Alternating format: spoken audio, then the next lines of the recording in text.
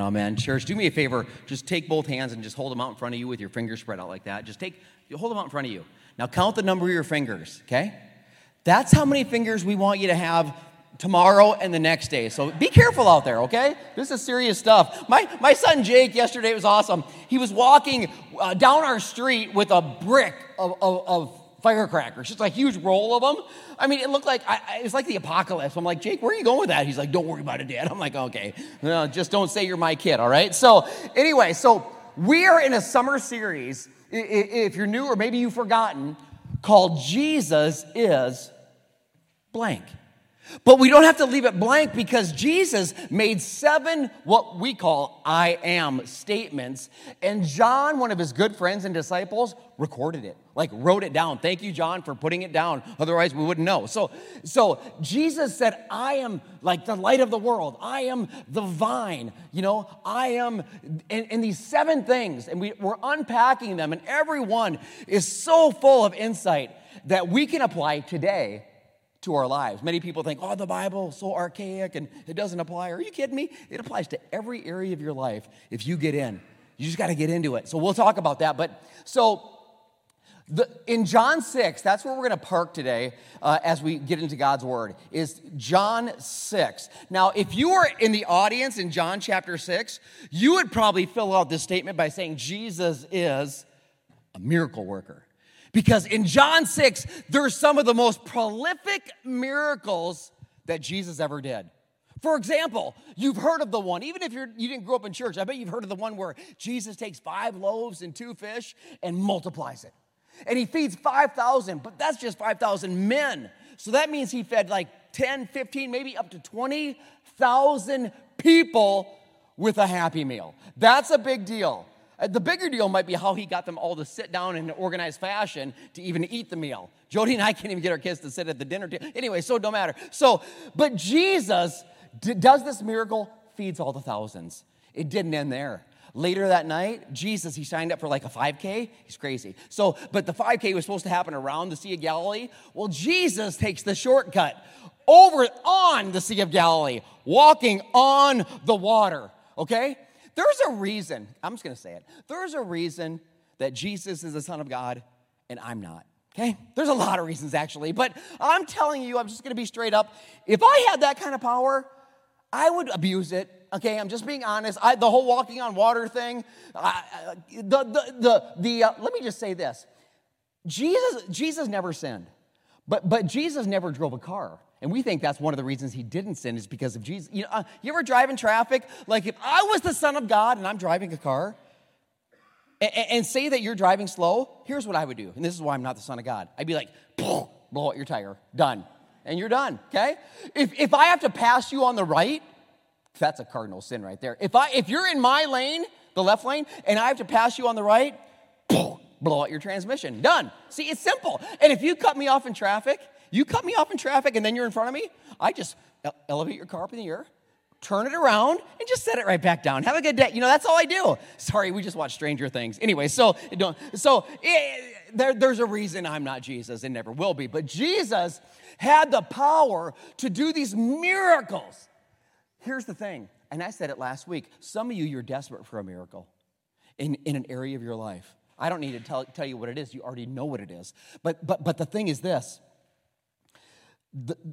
What are we really seeking when we're asking for a miracle? Are we seeking the miracle that God's going to do for us? God, I need the raise. God, we need the healing. God, we need the marriage to come back together. God, we need the child to come home. God, we need the miracle. Are you seeking the miracle or are you seeking the miracle worker? There's a big difference because if you're just seeking the miracle, you'll probably never see it. When you seek the miracle worker, miracles seem to happen as a byproduct. Here's the issue in John 6. The people that he fed with multiplied all those loaves of bread and all that fish, they weren't seeking Jesus. They were seeking the miracle. The people that heard about Jesus skipping across the Sea of Galilee, well, they weren't seeking the miracle. They were seeking what Jesus could do for them. I'll show it to you. In John 6, I'm starting in the 26th verse. I love when you bring your Bible. I love when you get in your mobile app and you underline and highlight. God's word is specifically for you. A love letter, a guide written for you.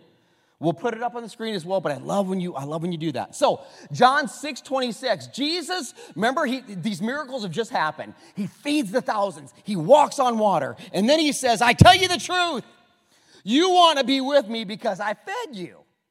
Not because you understand the miraculous signs, but don't be so concerned about perishable things like food. Spend your energy seeking eternal life that the Son of Man, that me, Jesus, can provide, can give you.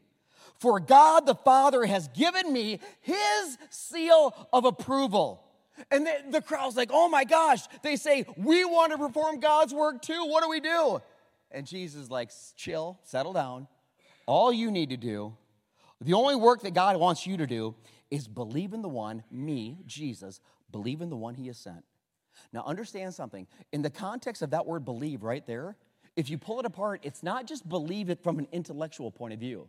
It's deeper than that. It's believe and come to, like yield to. So believing, yes, in your head, but how did I write it down? I said a yielding yourself to Jesus, to receive him like within. At the end of the service, we're going to celebrate communion, the bread and the drink. And as you receive the drink and the bread in, this is how you are to receive Jesus in you. It's bigger than just intellectual. There's a lot of really smart people that believe a lot about Jesus but don't know him and have a relationship with him. There's a big difference. Verse 30, they answered, they were so insane, just like we are. Here's what they said. Show us a miraculous sign, Jesus, if you want us to believe you. What can you do? And Jesus is like, seriously? I just fed like 20,000 people with a Happy Meal?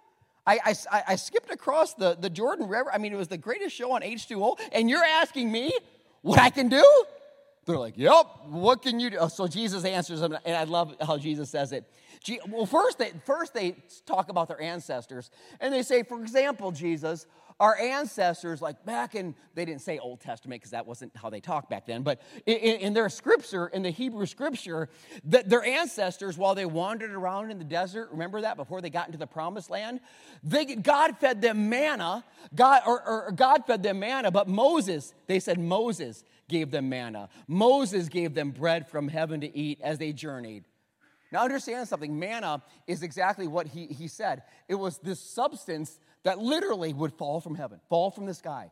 And God would provide that to them. And we're not even sure what it is because the word manna literally means unknown substance. It's the same word they use like for the meat they use at McDonald's. Same thing. We're not sure what it is, but whatever. So manna falls. And they said Moses gave it to them. And Jesus said, listen to me. I tell you the truth. A lot of people are going to lie to you. I'll tell you the truth. Moses didn't give them bread from heaven. No. He was a conduit. My Father gave it to them. My Father gave it to him. And now he offers you, and you watching online, now he offers you true bread from heaven. The true bread of God is the one who comes down from heaven and gives life to the world. And they're like, oh my gosh, that sounds so good. Give us that bread every day, Jesus. We want it every day. And Jesus says, it's me. I am the bread of life. Jesus is the bread of life. The first I am statement that Jesus ever made was this one. Last week, we looked at the last one. Jesus said, I am the vine, and you are the branches. That was the seventh statement. This is the first. Jesus said, I am the bread of life. And he doesn't stop there. Jesus says, whoever comes to me will never be hungry again. Whoever believes in me will never be thirsty again. Notice he doesn't just say believe. He says, comes to me and believes in me. Believing is more than just here, right? So Jesus continues, but you haven't believed in me, even though you've seen me. I fed you. I fed thousands. You've seen me. I'm standing right here before you, and you still don't believe. What is faith? Faith is believing when you don't see. They don't even believe when they do see. Jesus says, you don't believe in me, though you've seen me. Verse 37, however, those the Father has given to me will come to me, and I will never reject them. I hope someone just heard that. Maybe you're here today and you're feeling like God has left you, like God has abandoned you, or God don't want nothing to do with you. He knows, you know where you were last night. You know what you were doing last week. You know the thoughts that were going on in your head. And the devil wants you to believe God's rejected you. God has left you. God ain't ever going to leave you. He'll never reject you. See, there's nothing that you can do to make him love you less or more. God doesn't reject, but he does want you to come to him, right? You'll never be thirsty again. You'll never hunger again. Verse 38, for I have come down from heaven. When Jesus made that statement, it was profound. He says that term, come down from heaven, like 7 times throughout the whole entire scripture, the chapter. I've come down from heaven, not to do my will, but to do the will of the Father. And this is the will of God, that I should not lose even one of those he has given me. But no. But instead, I will raise them up on the last day. Insane stuff that Jesus is saying. Trust me, the crowd is perplexed. They're wondering what he was smoking because it doesn't seem like it's anything. It doesn't make sense, and I'll show you that in a second. For it is my Father's will that all who see the Son, all who see his Son, believe in him, should have eternal life. Again, I'll raise them up on the last day. I have come down from heaven. I will raise them up. I have come down from heaven. I will raise them up. I am the bread of life come down from heaven. The people are asking questions.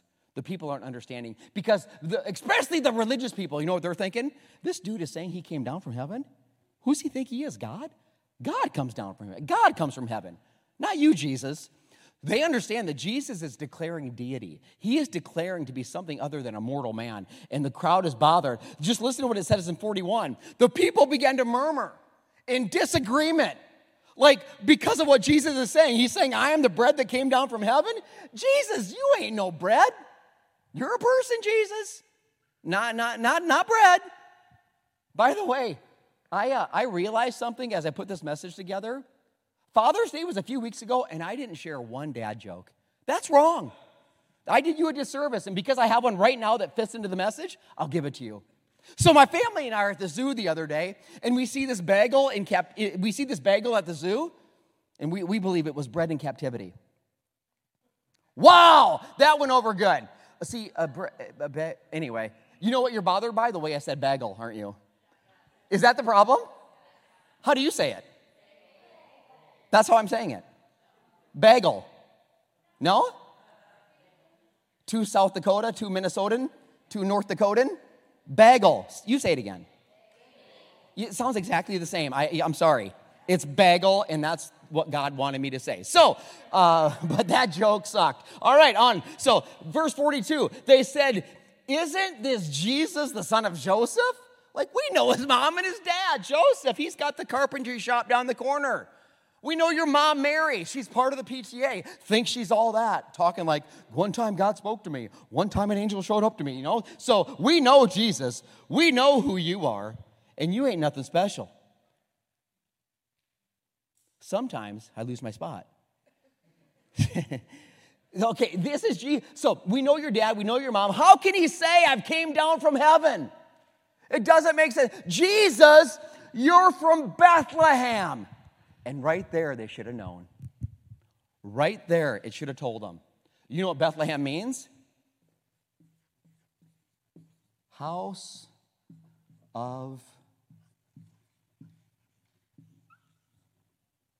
bread. God's very strategic in everything he does. It was no coincidence that Jesus, the King of Kings and Lord of Lords, Son of God, was born in Bethlehem. House of bread. I am the bread of life. They're murmuring. They're struggling. They don't understand why Jesus is saying this crazy stuff. And in verse 47, Jesus says it one more time. I tell you the truth. Anyone who believes has eternal life. Yes, he says it again. I am the bread of life. Your ancestors, they ate manna like you're talking about in the wilderness. But you know what? They're dead. They're dead. Anyone who eats the bread from heaven will never die. Crazy stuff Jesus is saying. So, John's different than the other gospels. Like, John, when he starts his gospel, he doesn't start from the beginning when Jesus came, in Christmas, and Jesus was born in Bethlehem in a manger. No. He starts way in the beginning, and he says, in the beginning, there was God, and there was the Holy Spirit, and there was the Word. And he's talking about Jesus. And he said the Word was with God. In fact, the Word was God. So John right away in his gospel says Jesus is the Word. It's so, how the Bible comes together is amazing. So remember what I said there about Jesus being the Word. And now I want to take you to where Jesus starts his public ministry. Jesus gets baptized by John the Baptist. And you know what happens next? The Holy Spirit leads him to the desert, where Jesus would not eat or drink for 40 days and 40 nights. And of course the devil shows up. And what's the devil do? The devil shows up, he grabs some stones, some rocks, and he says, hey, Jesus, you're kind of hungry, aren't you? How about you use that power of yours and go ahead and turn these stones into bread? By the way, why is always Jesus tempting us with the food thing? You know, is that just us? Do you ever struggle? Maybe you got it all figured out. You guys, there's a problem at my house, and it's called peanut butter party. And ice cream that my wife brought home like a month ago. She was in cohorts with the devil, I think, and she brought this. It was gone in one night. It's like the name makes sense, because when I took a bite, it was like there was a party in my mouth and everybody was invited. It was vanilla ice cream, chocolate, what else? Peanut butter, and then these nuggets of chocolate chunks. It was so good. So I eat this ice cream a while back, and now when I go to the store, like I was at Target 2 days ago, and I'm walking by the ice cream aisle, devil starts speaking to me. Yeah, Monty, hey, peanut butter party. You know, hey, you want one? If one is good, two is better. And I'm going to be honest, sometimes I've given into the peanut butter party temptation. But other times, actually every time I've given in to the peanut butter, every time. It's like there's crack in there. I don't get it, but it is unbelievable. So devil's always coming after us with food, comes after Jesus. You know what Jesus said? The Word said? He says, no, in Matthew 4:4, Scripture says, this is why you need to know Scripture. Jesus is quoting it. Man shall not live on bread alone, but on every word that comes from the mouth of God. Do you catch what he just did? I wrote it down. Jesus uses the audible word of God to tell the devil and to tell you and tell me that we must feed on every word of God. See, when you take in the bread, you're taking in the word. You have to be, because the bread and the word are connected. You cannot separate them. So I got kind of intrigued when I read that this week. I wanted to do research to see like where we are at as a nation when it comes to the word of God. So I did research, went to Barna Group. They do a ton of surveys and that kind of thing, reputable company. And I researched, like last year, 2021, I researched how many like American Christians, like people that profess faith in Christ, are in the Word of God on a regular basis. I was going to have you guess or whatever, but we don't have time. So I'll just tell you. So 1 out of every 6. So 16% of Americans that profess faith are in the Word of God on a regular basis. That means 3 to 4 times a week or more. And if you're not in that category, I don't feel bad. I wasn't in that category most of my life, trust me. So, but it was so intriguing. It's like, but here was the kicker. And you might think, gosh, that's dismal news, man. 16%, that kind of sucks. But here's the thing. It's actually a celebration. Because the year before, in 2020, it was 12%. So it jumps 4%, which is a huge jump when you're talking about those numbers, in 1 year. Do you know why? Anybody got to guess why it jumped from 2020 to 2021 that much? COVID. That's why. People having fear. People getting their cage rattled. People all of a sudden living in this world that's like they've never seen before. And they start to go to the Word and they're looking for hope. And they go to the Word and they're looking for answers. They go to the Word and they're looking for truth. And boom, it goes from 12% to 16%. I wonder if God was like up in heaven. He was like, dang, talking to Gabriel and Michael, the angels. He's like, guys, 12% to 16%, all because of this fear and, COVID stuff? You guys thinking what I'm thinking? Yeah, that's right. Release the mutant fire-breathing sharks. We're going to bring it to 20%. You know what I'm saying? I mean, I don't know. There's something about calamity. There's something about struggle. There's something about chaos that will either drive people to the Word, or some, it'll actually maybe even drive them down another road that isn't a good road to go down. There's a woman, I got a woman in our church. Gosh, dang it, you guys, stuff happens. Life. I get a call yesterday, and her husband died unexpectedly yesterday morning. 60 years old. Heart attack. Unbelievable. So here's what's great about the story. She calls or I called. She left me a message. I called her back, and she'd already talked to multiple people in her family, the church, specifically her life group. They'd reached out to her, and it was so comforting. And I'll tell you why that's so powerful here in just a second. But see, the Word of God. See, they're in the Word together. They're in a group together, and they comfort each other in the Word. And it's so, if I could encourage you at all with anything today, it is to get you in the Word of God. It is to get you into truth on a consistent basis. In fact, the Word of God itself talks about the Word. In the Word, it says this about the Word. 2 Timothy 3:17. God uses the Word, say Word. Yeah. God uses the Word to what? He uses the Word to prepare and equip His people to do every good work. If we're not in it, how in the heck do we know what our work is? How do we know what our purpose is? How do we know what we're prepared to do? People will say, Pastor, I have no idea what my purpose is. Pastor, God is not guiding me. I'm not hearing from God. And I tell them the same thing I always tell them. If you want to hear from God, open His Word, because when you open the Word of God, God opens His mouth. That's how He speaks. 10 minutes a day, I'm telling you. If you read the Bible 10 minutes a day, consistently, you'd read the entire Bible in a year. 10 minutes a day for the rest of your days will change your days. It ain't got to take, you can be in it for 2 hours. I'm not. I can't do it for 2 hours. 10 minutes would change your life. So anyway, and it brings me to the main point, actually, to live a fulfilled life, which you want to live. Even if I don't know you, I know that about you. You want to live a fulfilled life. You want your children to live a fulfilled life. You do. If you want a fulfilled life, you need God's Word. You need God's Word daily. I mean, Pastor, come on, daily? That study that I talked about by Barna, here's what else they said. 50% of people that profess faith aren't in the Word at all. So half aren't in the Word at all. So on that reality, now you want us to go from nothing to daily? Well, let me ask you a question. Why would you want me to set the bar for anything less? You don't want that. Now, if you can't do it daily, yes, do something's better than nothing. But I want to set the bar where I believe God wants it, because God has something for you. If you want what everybody else has in the world, do what they're doing. But you don't want that. I know you don't want that. The world's jacked up. If you want what few people have, purpose, fulfillment, you need to do what few people are doing. You need to do what 1 in 6 people are doing. You need to do what 16% of people are doing. That's how you live purpose. Most people will never live their purpose. Sad to say, but you're not most people. Meadows is not most people. God, Word daily. Spiritual nourishment. And if daily throws you off, let me ask you a question. Do you eat daily? Yes. Monty, do you eat peanut butter party daily? Well, maybe.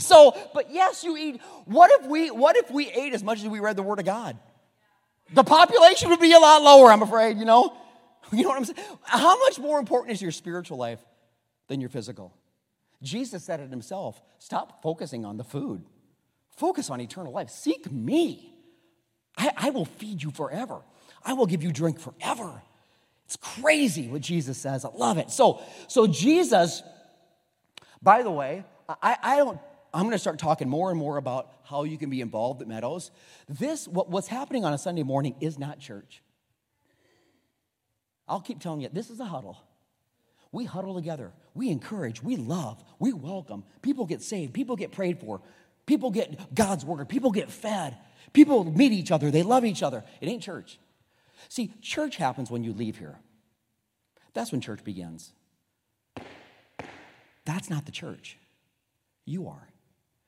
You're the church. As soon as you have Christ living in you, you become the bride and body of Christ.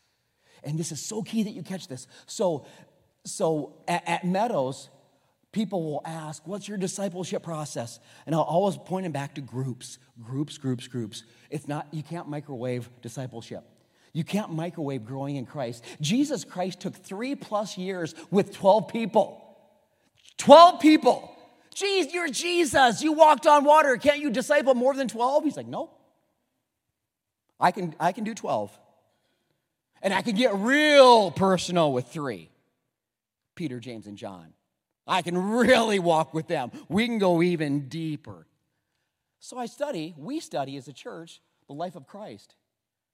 I don't see Jesus teaching in the classroom much, though I love to learn, and I love that. I just don't see him doing it. I don't see Jesus telling them, hey, get out your paper and fill out some blanks. Now you're a member of the church. Your life won't change unless you do something different, but you can say you're a member. Who cares? If you're saved and this is your church home, you're a member. Congratulations. I can tell you that straight here. Our membership, our discipleship is groups. 2 of them. A life group is like the 12. We have those all over the place. You can see them online. That you come and go. You can jump in those and you get in the Word of God. You do life together. You pray for each other. That's what this woman who lost her husband, she's a part of that. And her life group wraps around her and loved her. That's the power of the church. As church grows, you want the pastor doing everything? You don't want that. That church will not be healthy. And I'll need a lot of medication. So it won't be good. But when the body ministers to the body. So life groups, you can get in those right now. I pray you do if you're not. Purpose group, that's the 3. That's the Peter, James, and John. They're a little different. They're not for the majority. They're for the minority. And you may not be ready for that yet, and that's okay. I'm not in it for the short haul. I'm in it for the long haul. I'm not in it to microwave it. I'm in it for the slow cooker.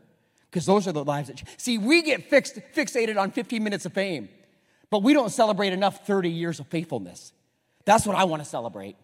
15 minutes comes and goes, I want 30 years of faithfulness. So purpose groups start every September, 2 months. And that's 4 people together. You know what they're doing? They're in the Word daily, non-negotiable. You might miss a day, but then you do 2 chapters the next day. And they're reading through the entire New Testament, and they're reading through Psalm, and they're reading through Proverbs. And they're not just reading it, they're applying it to their lives. And they're holding each other accountable. And they're setting action items because they know that they need to be forced sometimes to change and uncomfortable. And iron sharpens iron. And it's 1 year. Closed group, 4 people. And then the next year, those 3 that are in with that one leader, they're called to do the same. Now you go find your 3 and you do it. The power of multiplication. It's a slow process. Jesus took 3+ years for 12 people. I'm telling you. So life groups, you can jump in anytime. Purpose groups, pray about both. And if you're interested in either, write it down on your card. Life group, purpose group, we'll follow up with you. But that's the discipleship process. Do it because that's how Jesus did it.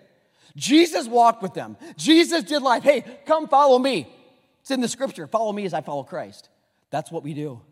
That's what we do. And it's not sexy. It's hard. It's day in and day out. But that's how it's done. And we want the quick and we want the microwave. But I'm telling you, that isn't the answer. That's not what Jesus said. So, and by the way, the daily thing, remember the manna in the desert when you talk about the Old Testament and the Israelites? The manna, Jesus or God provided daily. It floated down, this unknown substance. Once in the evening, it would float down. And in the morning, there it was on the ground. There it was. But God only provided enough for a day. Why? Because God wanted them to trust him. God said, I don't want to give you more today. Because if I give you for a week, you won't come to me. The only time you'll come to me is next Sunday. If the only time you're seeking God is Sunday, you're going backwards in your walk with Jesus. I promise you. God said, no, I'll give it to you for a day. You'll rely on me. You'll get freaked out. You'll pray to me. Numbers will go up, right? Just 12 to 16 to 20. He knows. Every day. 40 years they wandered in the desert. I don't know the exact days, but it's probably close to 15,000 days. And not one example can I read in God's word where they went hungry and they didn't eat that day. They starved that day. No. God provided every day. And God is so cool because God, if you don't know what the Ark of the Covenant was in the Old Testament, it was like this chest that they would carry with them. And God, like his presence would hover over on this Ark of this chest. and God would guide them through the desert. And in the chest, in the Ark of the Covenant, there were some items. One was the 10 Commandments, pretty big deal. One was the staff of Moses' brother, Aaron, a priest. The other article, a jar of bread. A jar of manna, to be specific. Why? Why, God? Why do we need a jar of the bread that just goes bad after a day? Because you'll remember. Because you're going to struggle. Because you're going to lose. Your faith is going to wander. Your trust is going to subside. And you'll look at the manna, you'll look at the bread, and you'll be like, oh, that's right. God. Hey, guys, gals, if God provided for us yesterday, He'll provide for us today. Like if God did it then, He'll certainly do it again. And I'm telling somebody in the room, if God today got you this far, guess what? He will see you through to the end. Do you believe it? You got to step in faith and believe. My jar of manna, my God is with me. I don't see the miracle today, but you know what? He's been faithful. And I don't know about you, but I do lose trust. Even as your pastor. Some days I'm like, God, I prepare messages, I get to meet with people, I get to raise up leaders. What if on Monday I'm sitting there and I don't have anything to say for the next weekend? Now, some of you laugh because you're like, I can't imagine that dude never having nothing to say. Well, keep your comments to yourself. So, God, what worse yet? What if there's no need for me as a pastor? What if there's no need? I said that to a friend of mine who is a pastor, and he said, Monty, think about what you just said. If there's no need for you or for me, well, that would mean everybody's got it all figured out. Everybody is loving God and loving others perfectly. Everybody is living their purpose. Nobody has any problem. And as he's talking, I'm kind of giggling. I'm like, yeah, you're right. I probably have the most secure job in the world, actually. So I felt pretty good about it. Here's an easy way to trust God if you're struggling with trusting God. If you're struggling in an area of life, you're like, God, I don't know if you're there. God, I don't feel you. God, I don't sense you. God, I don't know. Remember what He's done for you. You're here today. You're watching today. Remember what He did for you yesterday. Or better yet, remember what He did on that last struggle that you went through. The breakup. The time you got fired. The time that your friend left you. Remember, see, God got you through that, didn't He? He did. Oh, it's not saying it doesn't hurt, but God got you through it. Remember what He's done in the past.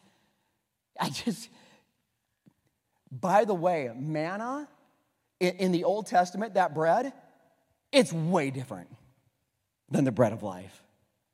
The manna, this temporary substance that fell from the sky, it was for the Jewish nation. It was for the Israelites. Jesus, here's good news for you. Jesus came for all people. Say all. Yeah, that includes you.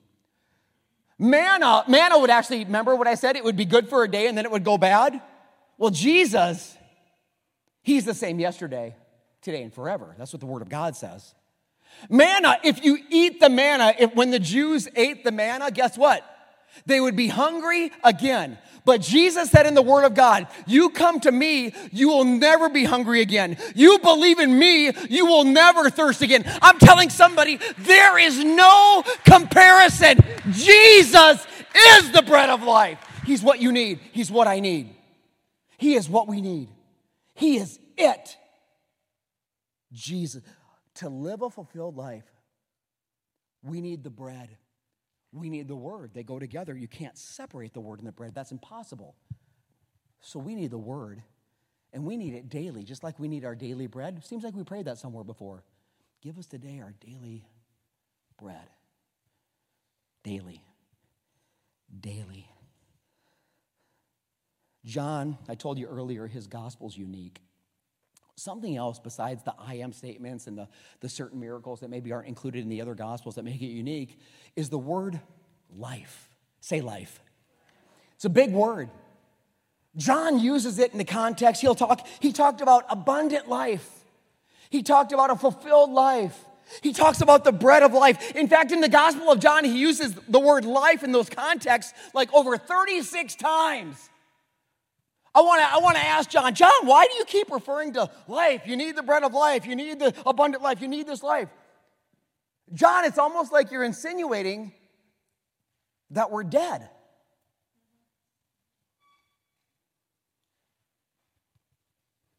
And I think he would nod his head. Why would he insist that we need life so much?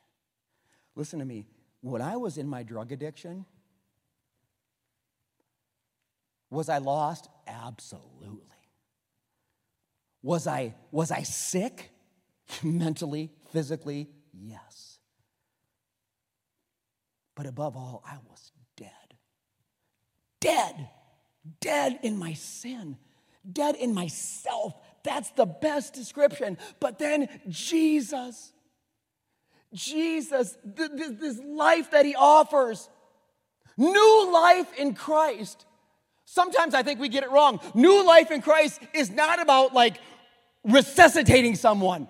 It is about resurrecting someone. It's not about making bad people good. It's about literally like bringing dead people back to life. This is what he offers, the bread of life. So, remember how Jesus said, I came down, the bread of life came down, I came down. Aren't you grateful?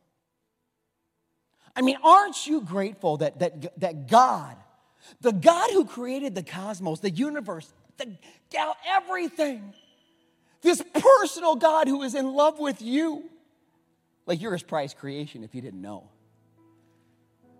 This God sends the bread of life, his son, down.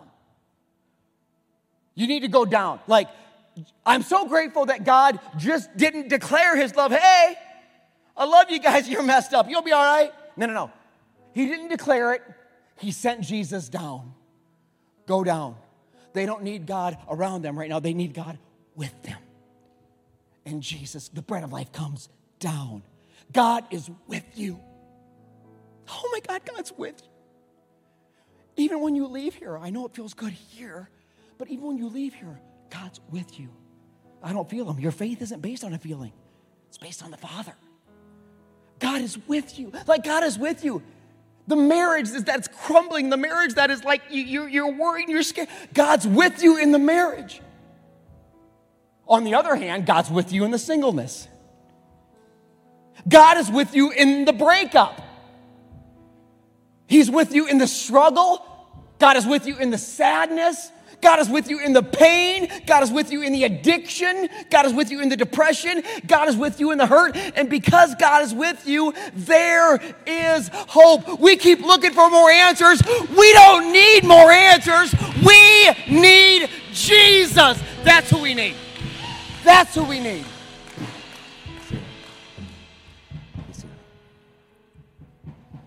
We're going to have communion in just a minute. Let me set it up. Communion, we celebrate the bread of life. Jesus said, I'm the bread of life.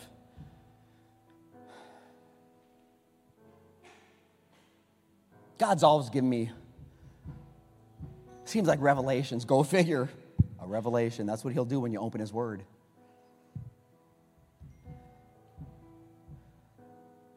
The Jewish people in the Old Testament, did they need to do anything for the manna to fall? Like, did they need to do anything? Well, God provided it. It's not like they forced him to do it. He did it. So for the manna to sustain them, fuel them, help them, nourish them, did they have to do anything? Well, God just provided it. God's a provider. He did. But back to the question, did they have to do anything? The answer is yes. They actually had to get up in the morning, bend over, scoop down, and eat. If they don't do that, they're dead earlier than when they died.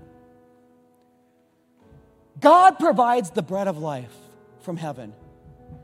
Do we have to do anything? Well, no. God so loved the world, he gave. He provided his son Jesus, the bread of life. Well, if we don't bend down, scoop down, and eat, the bread of life is for all people. Understand that. All people will not eat the bread of life. Most won't. I got to earn my salvation? No. It's provided for you. God so loved the world, he gave the bread of life. You didn't do that. He did it. You do have to kind of take it. You do have to put some effort and reach down and take it.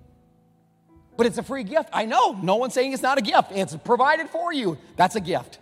The manna was a gift. Jesus was a gift. If you don't take it, which most won't, it won't benefit you. You will die. And there is a spiritual death. One you don't want and one you do. The other one's not even death. The one's life. It's my biggest burden in life is to help people understand the gospel. Jesus Christ died on a cross. It's unbelievable. I always put myself in the context because I feel so worthless, and I felt so worthless at times. I'm like, Jesus, why would you die for me? I don't get it. I'm not. And Jesus did it. And he did it for you too. So he dies on a cross. The bread of life is dead. But what happens 3 days later was the key. We celebrate it all the time at Meadows Church. It's a bigger miracle than the bread and the loaves. It's a bigger miracle than Jesus tap dancing across a lake. A bigger miracle than any of those things. See, the greatest miracle in history, you want to talk freedom? The greatest miracle in history is when the bread of life, who was dead as dead could be, brought himself back to life. The bread of life rose. It's like they put yeast in it. He's alive. And because Jesus is alive, you and I can eat the bread. We can live forever. I want that for you. A lot of people just believe. I believe there's bread on the ground. I'm looking at it. I believe. I know you believe it. Have you got down to scoop it up and ate it? That's my question. I believed in the bread of life all my life. I don't care what anybody tells me. I believed in Jesus at 25 years old, and no one's going to talk me out of it. I was not saved. How do you know that? Look at my life. I was not following Jesus. I'll say it again. Does the devil believe in God? Does the devil believe in Jesus? Yes. Is the devil following Jesus?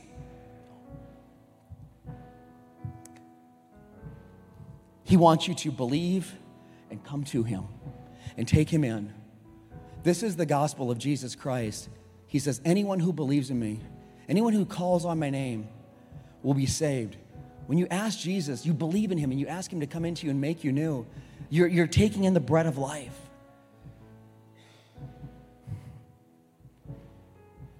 Believe. And you'll know it. It'll change you. Maybe not immediately, but it will eventually. You can't receive Jesus and not change. So I'll tell you, if you've been walking with Christ, you think, for 2, 3 years, 4 years, and your life hasn't changed, the Holy Spirit's not in you. I'll just tell you, it's not. He's not. I love you too much not to tell you that. So today's your day to surrender and say, God, my life has gone downhill, not uphill. My life's not changing. I'm a mess. It has not changed. There is no evidence of fruit. And I want to surrender my life. I don't care if you're online watching right now. Write down, I want Jesus. Write it. Type it. In the room, mark it on your card. Just do it. God forbid that you leave here and not know how to eat the bread of life forever. A man who was 60 yesterday was alive the day before. Today he's dead. This is the biggest deal in the world. I'm talking spiritual freedom. So before we do communion, I want to thank God. Well, thank him for what? The first miracle I brought to your attention today was feeding 15,000, 20,000 people on a hillside. What gets me about the story isn't the miracle. It's amazing, don't get me wrong. It isn't the fact that Jesus organized all these people to sit in these, that's amazing. That they had 12 baskets of food left over, that's amazing. Here's what gets me. Before the miracle ever happened, the Bible says, and I only know this because I was in the Word of God, Jesus broke it, the pieces, the happy meal, and he gives God glory and thanks for it. Jesus, you don't have nothing. That's enough for maybe Peter. He's kind of a pig. He'll probably eat the whole thing. You don't have anything. But you're up there in front of all the people. You're going to embarrass yourself. Jesus is like, quiet. I got to thank the God for what I have and what he's given me. He thanks God in advance. Some of you, I said it in the beginning, you're waiting for God to move. You're waiting for the miracle. You're praying for it and everything. Maybe you need to thank him in advance.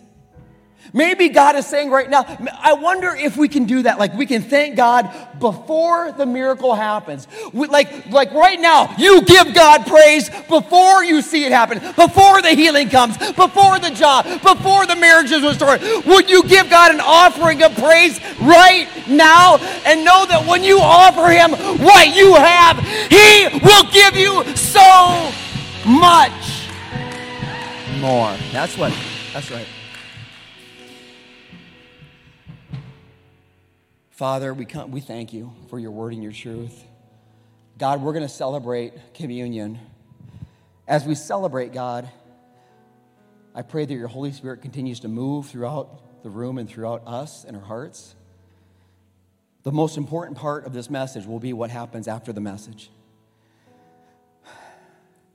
So, church, again, communion, as the ushers bring the elements up, the bread signifies the bread of life.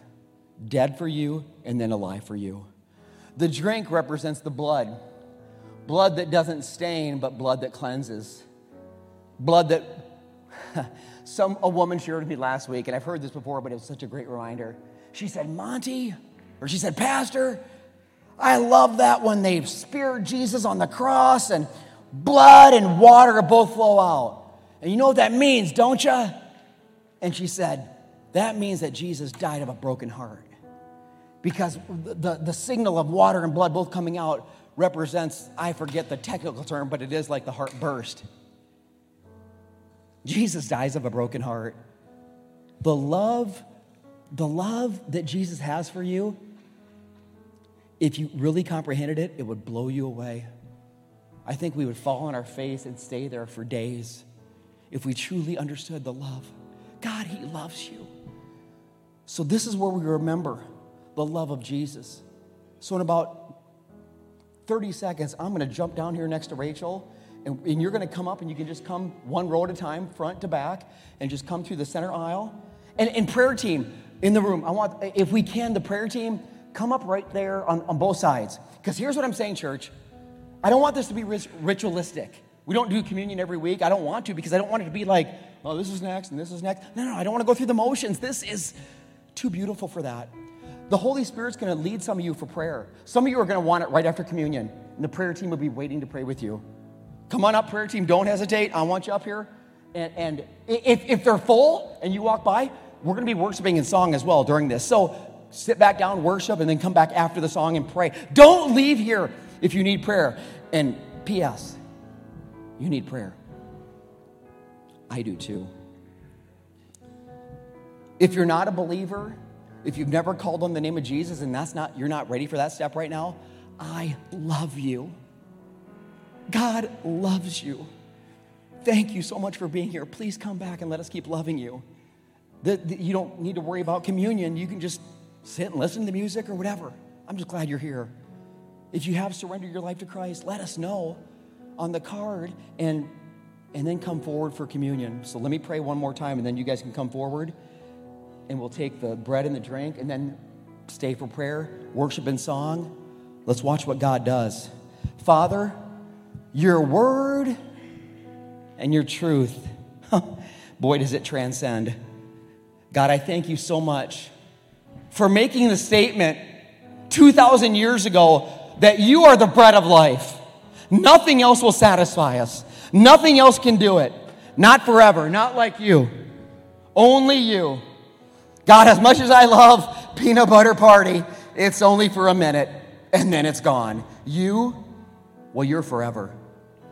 We want the bread forever. God, I pray for people making decisions in the room today, online today. Move in our hearts. Give us the courage to do what we're called to do. God, for people that need prayer, I pray that they'll pray with somebody. I don't even care. Me, prayer team, neighbor, I don't care. They just need prayer. We need each other. We do life together, God. We're broken. We're messed up. You know that. You see what we do, how we think. Thank you for coming for messed up, broken people like us. Thank you for Meadows being a church where it's okay to not be okay. And here's the thing. When we take the bread of life, we don't have to be not okay because you bring dead things like me and others back to life. Resurrect us today, God. In the name of Jesus, I pray, and the church says, amen.